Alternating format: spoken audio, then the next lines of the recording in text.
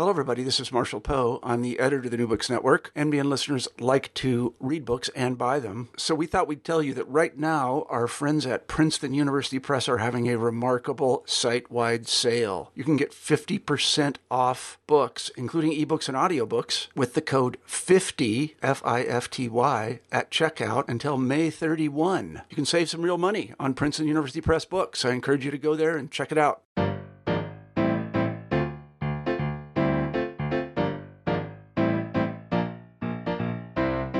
Good afternoon, everyone. This is Daniel Paris, host of New Books in Finance, a channel of the New Books Network. I'm delighted today to have as my guest John Quiggin, author of Economics in 2 Lessons, Why Markets Work So Well and Why They Can Fail So Badly. The book was just published by Princeton University Press. Professor Quiggin is a senior fellow in economics at the University of Queensland in Australia. John, thank you so much for joining me. Thank you for having me. You know, your work is, I think, of tremendous interest to a lot of people who are affected by the economic debates in the United States and globally, but specifically in the United States. And one of the key things, I'm sure this is intentional, is you mentioned throughout the book that you have plenty of heavy mathematically driven works available. But this is a non-quant account of more than a century of key arguments and structures about economics. And I was really very pleased and thought it was very digestible even for non-economists. But in effect, it is a work of macroeconomics. And so I applaud you in doing that and in a non-mechanical, non-quantitative way, explaining some of the key issues and disputes in economics that are playing out every day certainly in the United States, in the UK, in Europe, in Australia as well, and more locally perhaps in DC on CNBC and the Wall Street Journal and the New York Times. And so just to frame the exercise, there is this assertion in the U.S., which has been dominant for decades, and you're pushing against it, which is great about that there's a market solution for every problem. And you're pointing out that just isn't so, and that the history of the market solution for every problem debate, that there is a long history. And as you say, it's framed in either an economics in 1 lesson or an economics in 2 lessons. Could you maybe start off by just explaining the meaning of your title and the history of that title? Sure. Well, it's a response to a book called Economics in 1 Lesson by Henry Hazlitt, who was writing in the mid-20th century, or from the 20s, I guess, to relatively recently. And he basically, in turn, was drawing on great French economist Bastiat. And so his crucial point really from the mid-19th century. That's right, yes. His crucial point really was summed up in the idea that there's no such thing as a free lunch, that even when some kind of government intervention seems to provide something for nothing, there's a hidden cost somewhere. So that point is sort of made in various ways through his book, and that book's been written in the 1940s, been on sale ever since. And I'd written a previous book called Zombie Economics, looking at various things I thought were wrong with contemporary economics, and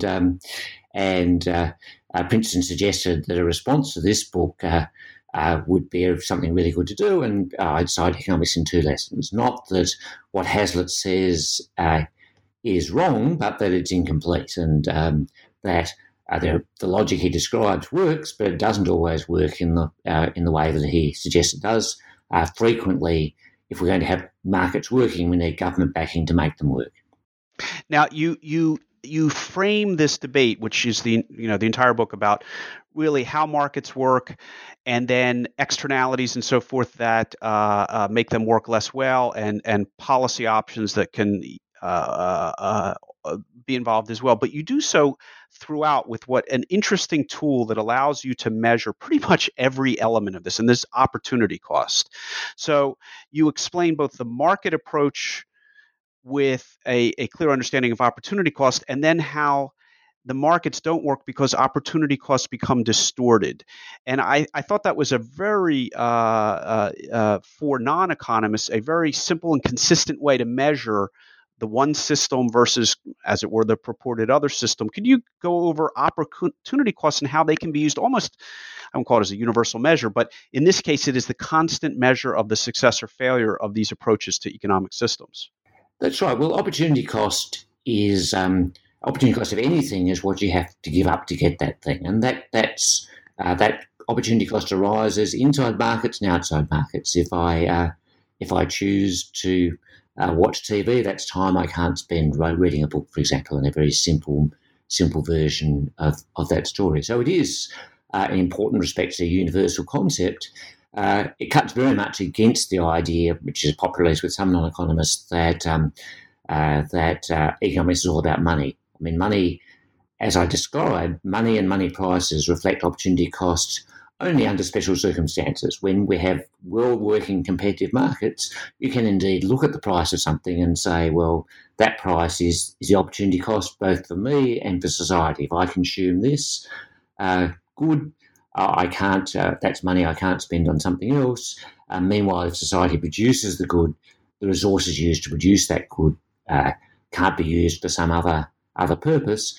And in a competitive market, those two things match up, and that's the marvel of the market, which I like to think I actually bring out better, I think, than Hazlitt, precisely because I stress the conditions and the limits under which this works. Right. So prices are, the standard University of Chicago model just takes prices as a given and assumes that they are kind of opportunity cost neutral. You're going beyond price to say, listen, there's a mechanism by which price is derived.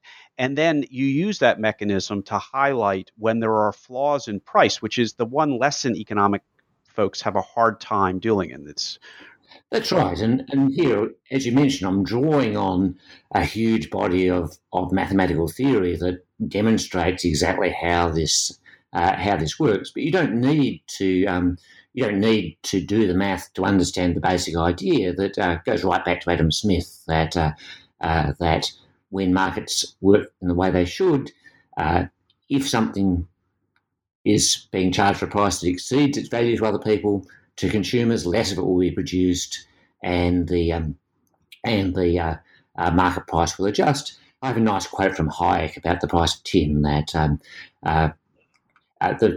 somebody who's in the market for tin doesn't. If the price goes up, they don't need to know whether that's because there's a strike in the tin mine on the other side of the world, or whether because there's another use for tin. All they need to know is tin is more expensive than it used to be.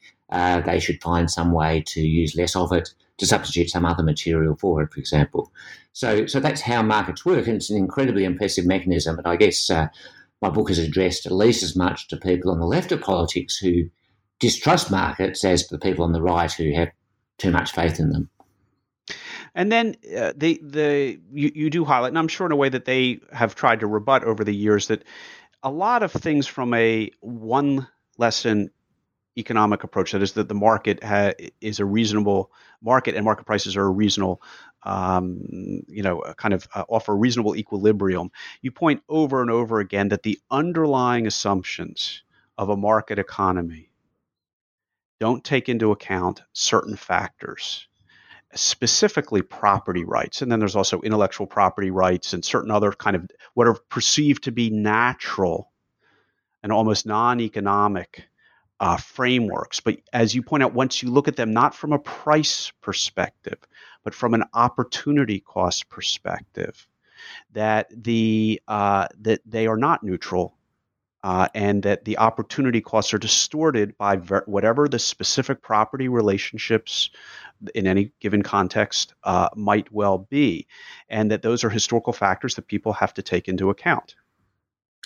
That's right. And I think intellectual property provides the clearest case, because there we can see the property rights being created. If you look at things like land, the history of land goes back a long way. And I have a quote from Hume saying, at some point, in essence, it was stolen. But in the case of intellectual property, we can actually see rights being taken away from one group of people and given to another. That every time Congress, as has done over many years, extends the term of copyright, that takes away the right of users to do things like draw pictures of Mickey Mouse, assigns those rights to the Disney Corporation. It takes away the rights of pharmaceutical producers to produce pharmaceutical, gives it to whoever holds the patent or copyright on that pharmaceutical. And so that's something where those property rights are clearly being created as we in full view. But it's also true that when you change the law regarding what kind of bargaining procedures are allowed between unions and corporations, both unions and corporations exist in a framework of law. As you change the law, you change the property rights in ways that substantially affect the outcome of things like wage bargaining. And that wage bargaining or the intellectual property, your point is that with these, again, I might call them externalities, so I think for economists that means something slightly different, but that these externalities explain or begin to explain a lot of why one lesson in economics that is just simple, a market has an answer for everything, why that fails to answer so many questions, and why there are huge distortions periodically, recessions, depressions, market bubbles, et cetera, that really are very poorly explained by an economics in one lesson approach. That's right. So there's really two things going on here. One is the point that if you ignore the opportunity costs that arise when we create property rights, the opportunity cost is essentially creating property rights for one person, takes away choices for other people, what you get is an implicit privileging of certain kinds of property rights. Roughly speaking, the narrow definition of property rights that covers share ownership and covers ownership of corporations, covers ownership of land and things like that, but doesn't include rights to ideas, rights to a job, for example. So that's one part of it. But the other part is, as you say, the whole setup in terms of ensuring that prices match opportunity cost depends on the assumption that the economy is working in such a way that there aren't any free lunches left on the table. There aren't any bargains that could be made and aren't being made. In a recession, that simply isn't true. There are unemployed workers who'd be eager to produce something and people who'd happily consume it, but the market doesn't deliver that outcome. And that's the core idea of macroeconomics. And I invoke Keynes. He was the first person to say this isn't just a random blip which will go away quickly.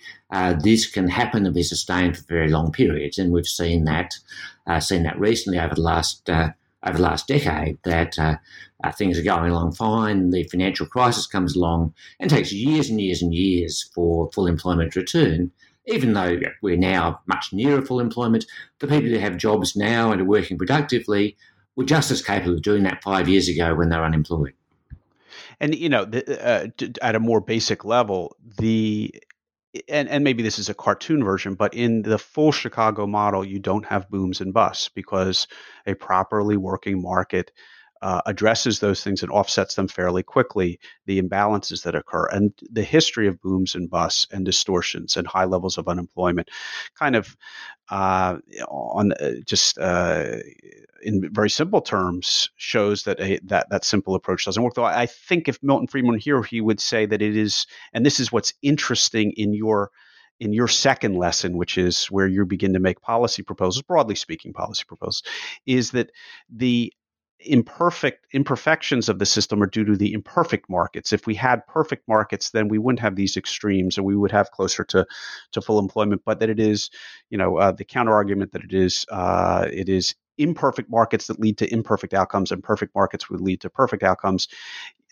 That's their answer to this. And you're saying, well, you can't get around. You can't get to proper opportunity costs as a driver of good market activity with the current set of whether it's regulation or property rights or regulatory frameworks. I may be incorrectly stating your position, but it becomes a complicated back and forth regardless. It does, yeah. In my previous Zombie Economics book, I talked quite a bit about this, and Friedman actually had a more sophisticated position than the Chicago economists who succeeded him in the 1980s and 1990s. So Friedman certainly recognised that the economy could be out of whack and stay that way for a long period. He basically said, but don't try and do too much. Just use monetary policies to stabilise the economy. The next generation came up with this idea of so-called real business cycle theory, in which even when it looks as if the economy is in recession, supposedly people are making the right choices. You have a sudden preference for leisure, so it's been derided as the Great Vacation theory of depressions. But that was a kind of desperate attempt to salvage the idea that the equilibrium I'm talking about, where prices match opportunity costs, prevailed at all times. That's kind of been abandoned, but without any real rethinking, I think, of the Chicago position. So you have a situation where the Chicago economists can scarcely deny that these recessions are a big problem, but they don't have, they've ruled out of court really any possible solution.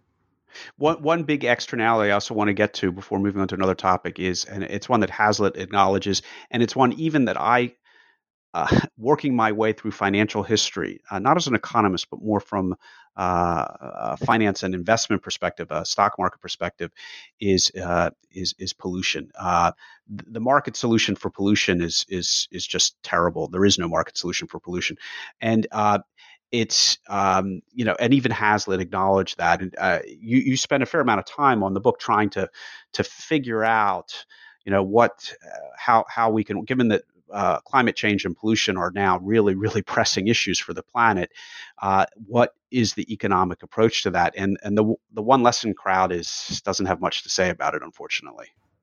No, well, of course, it's not that there isn't a market solution. I think the vast majority of economists outside the narrow one lesson group would agree that if we created the right kinds of property rights and had the right kinds of prices, that would be the best way of solving the problem.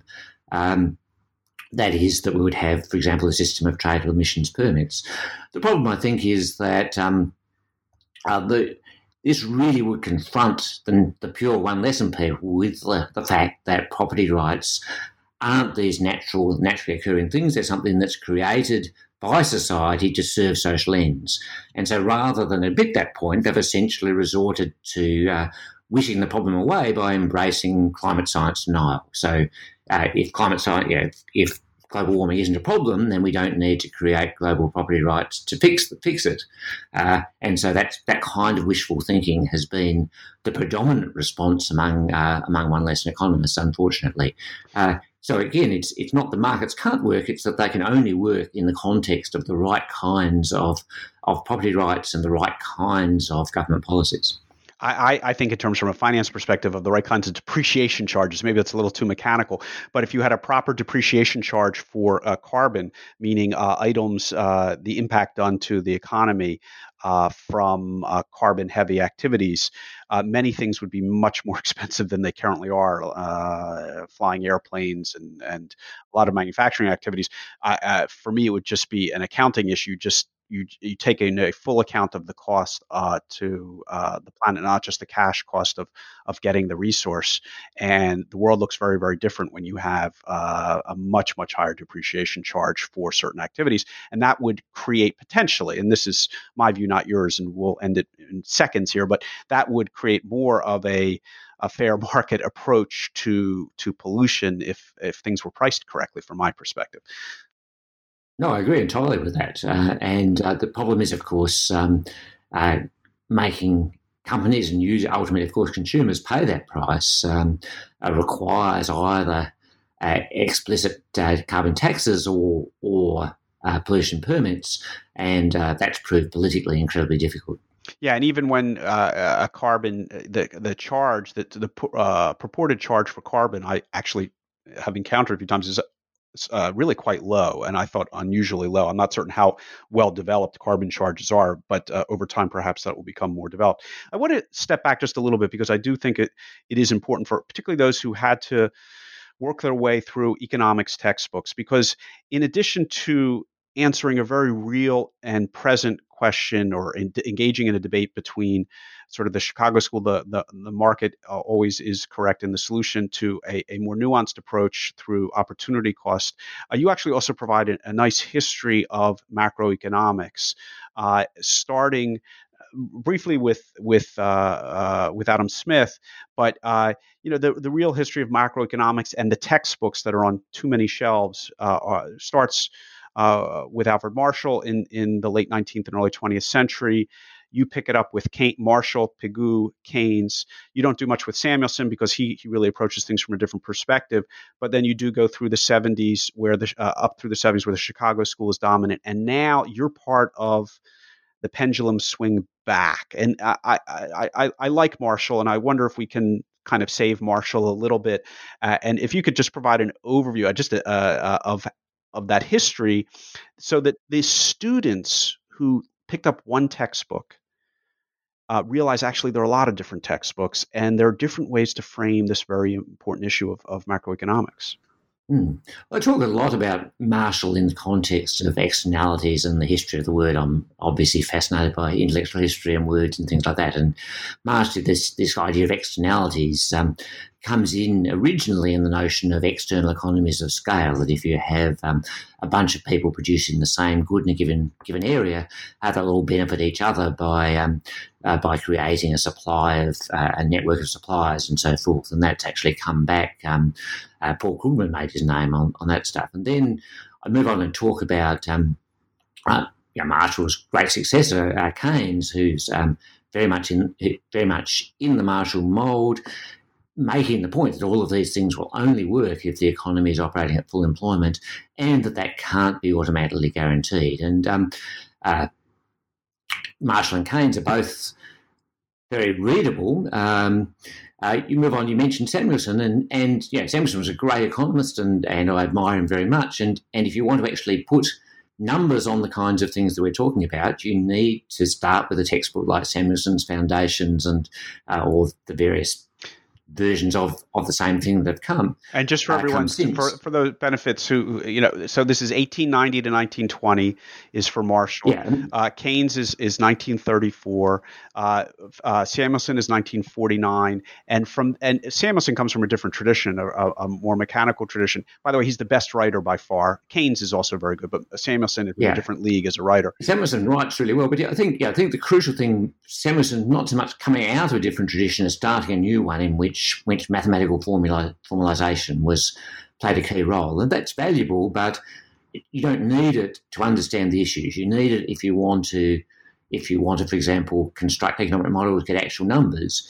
But to understand the issues, you can really do everything, in my view, with this idea of opportunity cost and prices. Which is what and that is so accessible compared to a lot of the quantitative finance that I encounter. But the Chicago school becomes dominant for several decades in finance and investments. I've been have had to deal with them as well. And that period's from the 50s, 60s, 70s, 80s, and now the pendulum, would you say, is swinging back towards a more balanced approach? Yes, I think economics is driven by crises. So I think Keynes came in the 30s, right in the Great Depression, had an answer which seemed to work for a very long time, right up until the early 1970s. When that broke down, Friedman had a plausible explanation of a lot of it, and we saw the Chicago school, first with Friedman and then with the more extreme versions like real business cycle theory, holding sway again until the global financial crisis, for which they really had no explanation and no answer. And so now we're, for the last 10 years, the pendulum has been swinging, but also in a sense the profession is sort of out in the wilderness trying to work out what to do with this. There hasn't been a new consensus emerging, rather different groups saying, well, everything proves I was right, but I think the end result has been to very much erode the certitudes of the Chicago school that prices match up with opportunity costs and that financial markets, however crazy they may seem, do the job they're supposed to in terms of matching the opportunity cost of capital with the available capital, the view that, no, look, some of this just is crazy, I think has a much stronger purchase after 10 years of crisis than it did. Indeed, and my overlap with your work is greatest in that section where you deal with the efficient market hypothesis and the notion that markets, financial markets, are efficient, which is just a sub-example or an example of the broader theory. But the various crises that occur within financial markets and the wild swings in asset pricing have shown that to be not true. But still, everyone's MBA and the CFA program, it's all still Chicago, it's all still Merton Miller, and the pendulum. The fight may be going on in the trenches, but in academia, I'm not. This is one of the reasons I was so keen on interviewing you. I don't know where academia stands at this point, but in the popular imagination, the Chicago school still is very predominant. It's an interesting thing. One of the things that happened around this time in the 1970s was that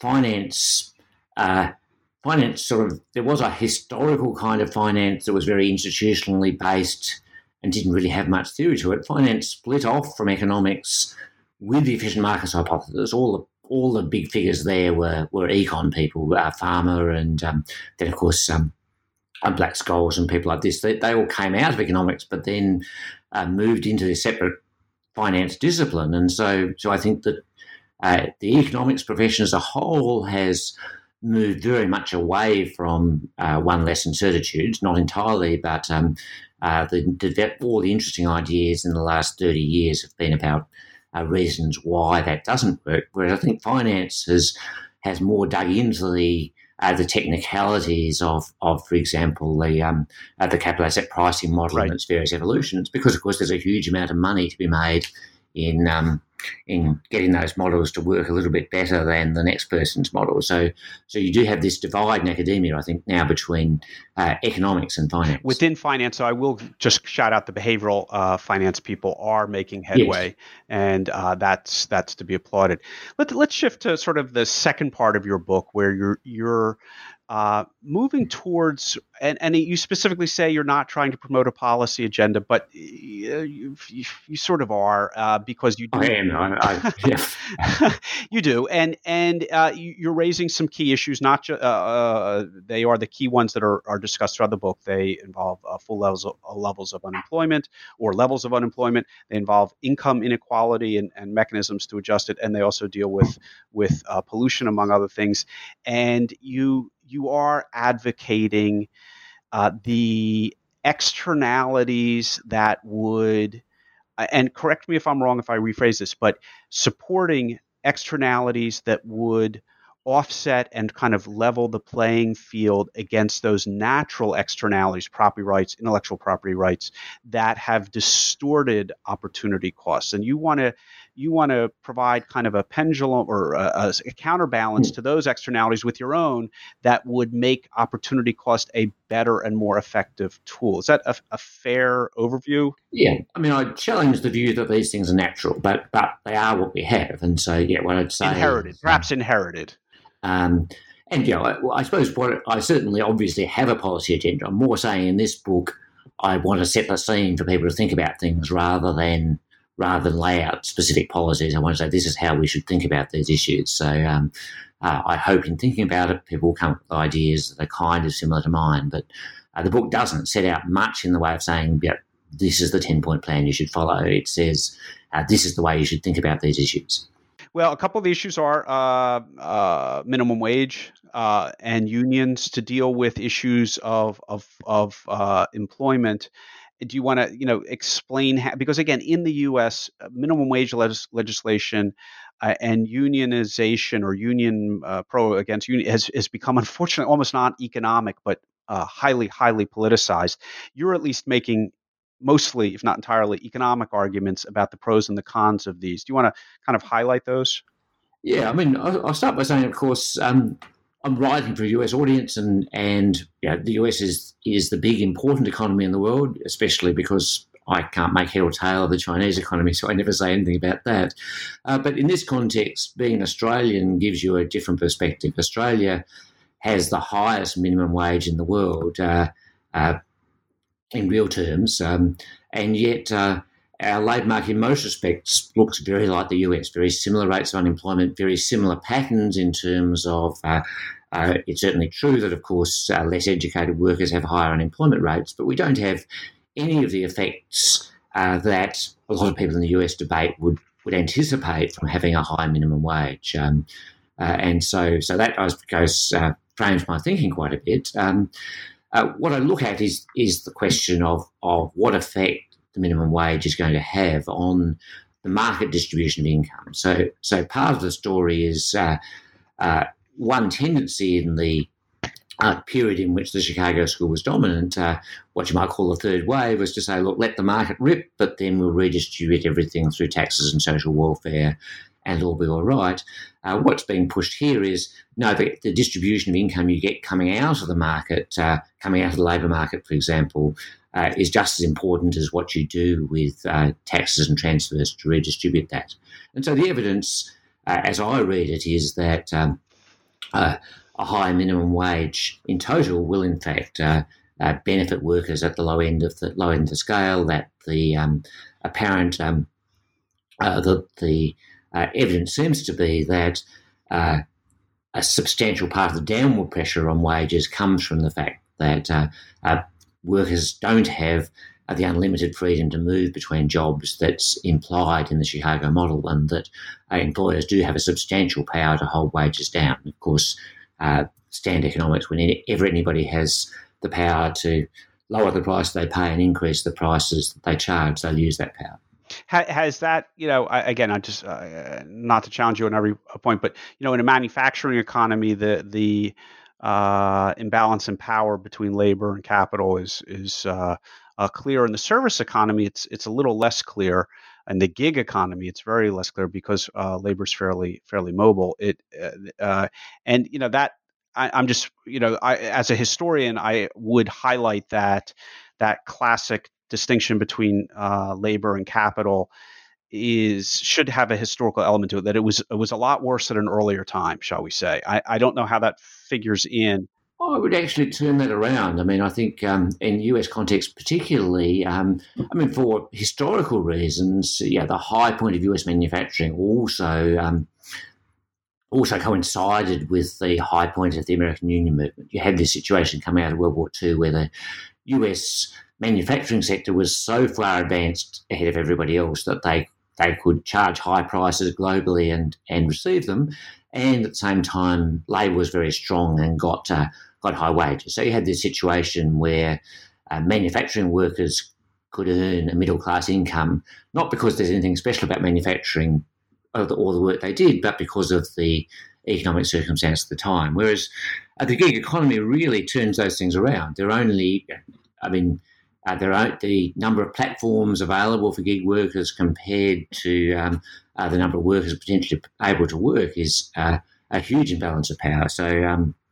So really what you see is that the absence of secure conditions for gig workers, I think, has contributed significantly to the stagnation of wages that we've seen in the US and in Australia in Australia for the last 10 years, maybe in the US really for the last 40 years. And technology, you don't really address the role of technology and productivity gains as contributing to that, that the, almost a nominal deflation.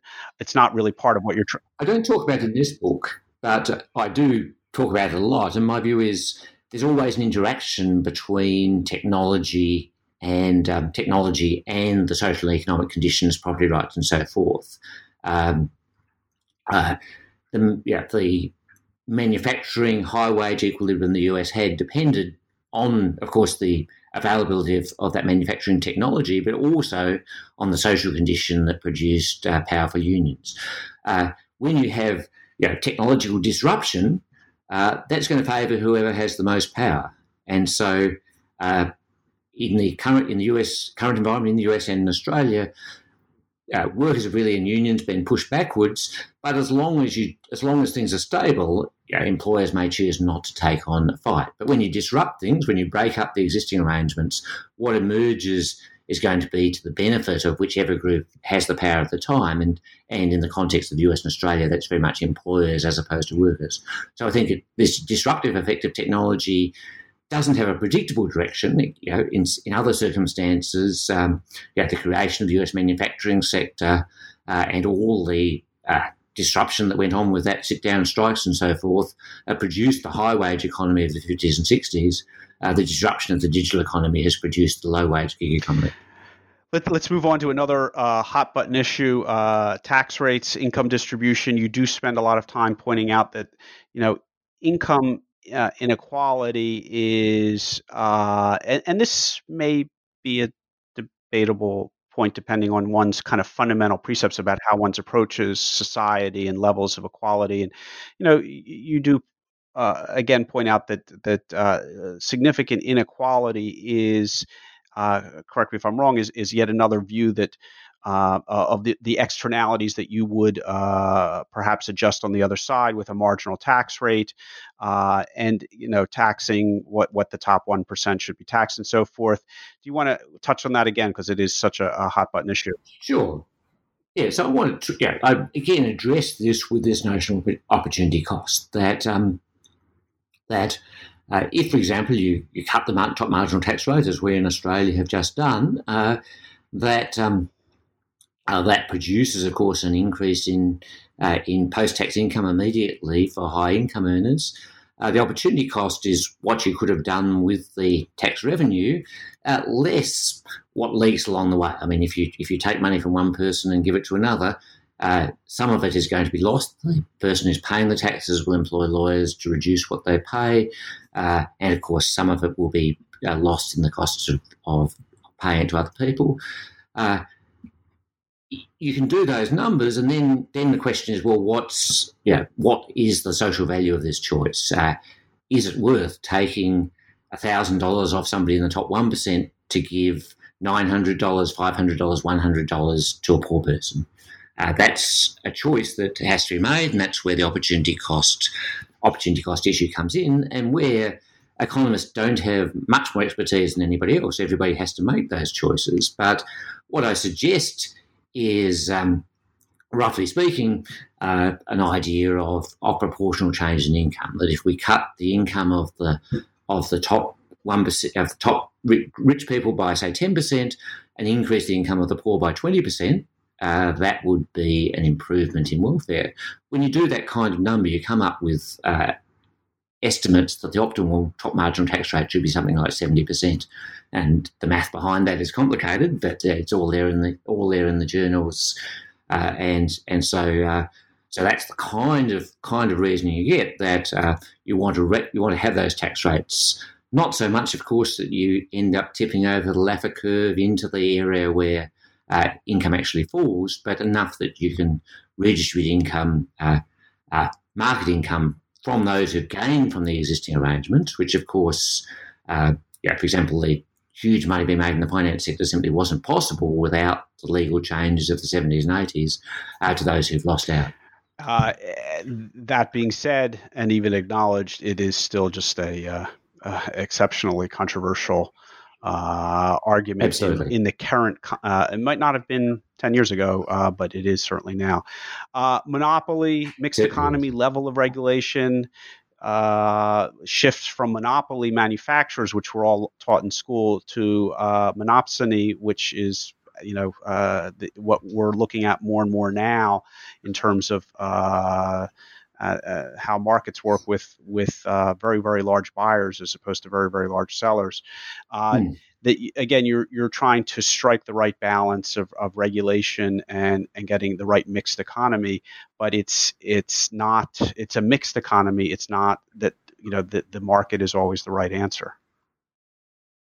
No, and I guess a large part of the book, and I suppose my program generally, is rehabilitating this idea of the mixed economy that was taken for granted pretty much in the 50s and 60s, whereas the idea of the ideas of say, the last decades of last century was markets and everything, that we can find a market solution for every problem. I think the evidence is that that's not the case. Equally, of course, although I don't need to spend much time doing it, the second half of the 20th century wasn't at all kind to the idea of central planning.